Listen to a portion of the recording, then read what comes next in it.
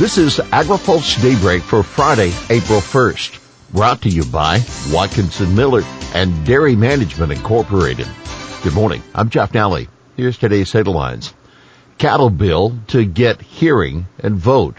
Next steps for shipping reforms and new warnings on war's impact. Fisher says top Republican won't block market reforms. One of the lead sponsors of a bill to reform cattle markets says the measure will get a hearing and a vote in the Senate Agriculture Committee in coming weeks.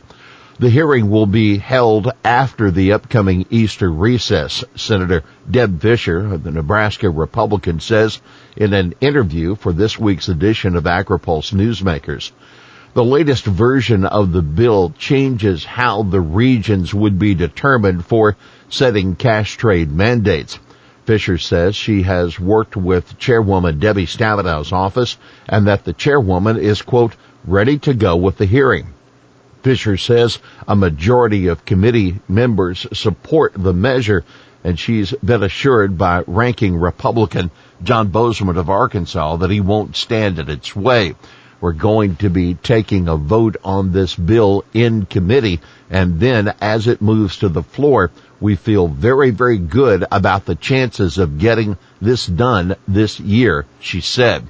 This week's Newsmaker show will post today at agripulse.com. Shipping reforms advance. The Ocean Shipping Reform Act, which is intended to ease port bottlenecks and shipping rates, is a step closer to becoming law. The Senate passed its version of the bill by unanimous consent yesterday. However, the House may not be quite ready to sign off on the measure. A lead sponsor of the House version, South Dakota GOP Representative Dusty Johnson, told AgriPulse some House members feel strongly about adding certain provisions to the Senate measure. The House bill's chief Democratic sponsor, California Representative John Garamendi, says he stands ready to negotiate a final compromise between the House and the Senate-passed bills. Still, Johnson gives the bill a, quote, well north of 80% chance of passing into law in the relative short term, citing wide bipartisan and bicameral support. Vilsack calls on STB to address rail disruptions.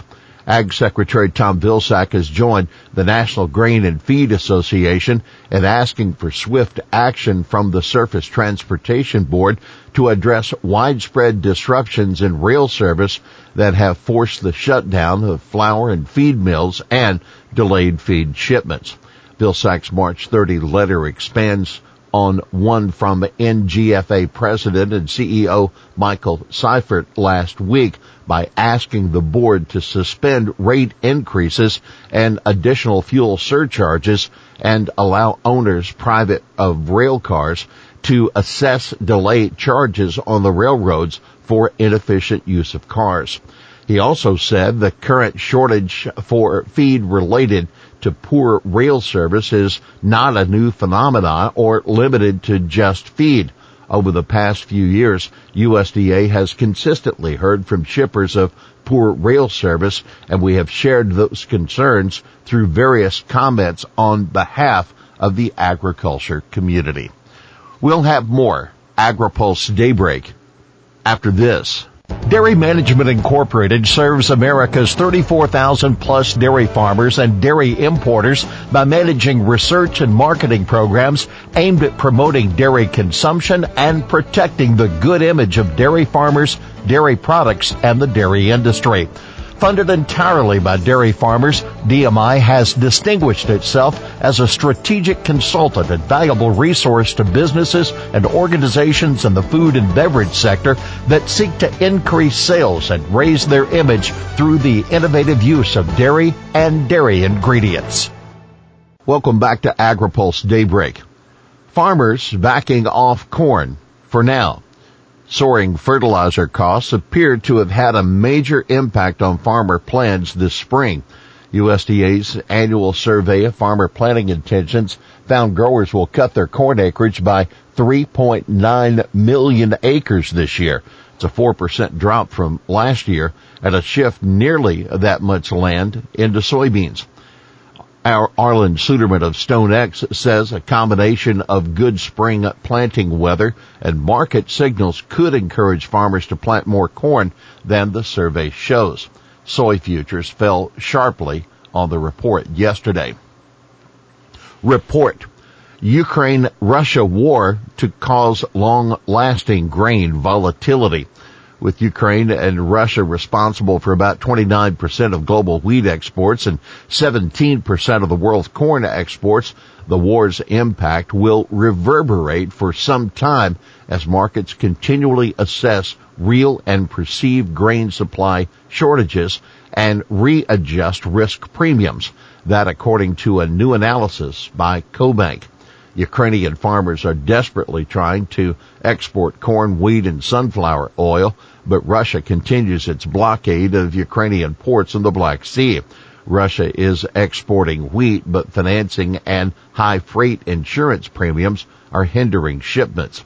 Balancing all factors, grain prices and volatility are both likely to remain elevated regardless of when the war actually ends, as markets continually assess real and perceived grain supply shortages and readjust risk premiums, the report says.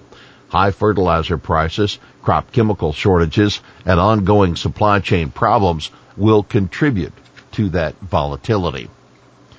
Bipartisan House letter seeks biofuels boost from Biden. The Biden administration has received another plea to boost biofuels production, this time in response to the ban of oil and natural gas imports from Russia.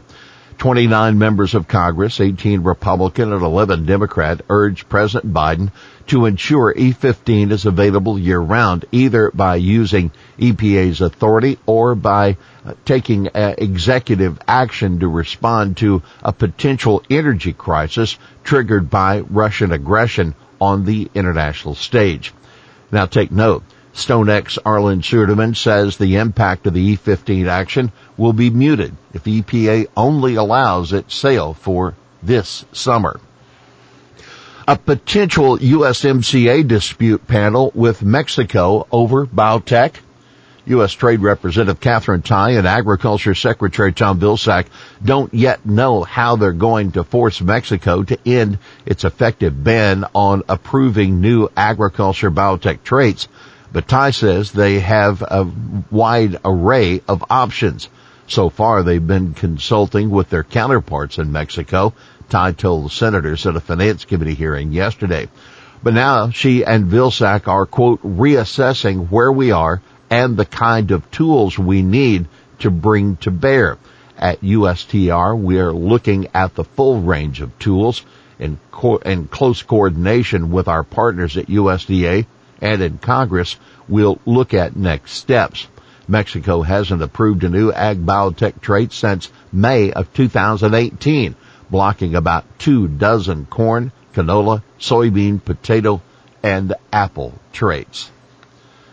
Finally, here's today's He Said It. We are absolutely facing a problem of catastrophic proportions here. That Tony Will, President and CEO of major anhydrous ammonia producer CF Industries, speaking to CNBC yesterday about the impact of the war in Ukraine on global food supplies. Well, that's Daybreak for this Friday, April 1st. Brought to you by Watkinson Miller and Dairy Management Incorporated. For the latest news out of Washington, D.C., visit agripulse.com. For AgriPulse Daybreak, I'm Jeff Nally.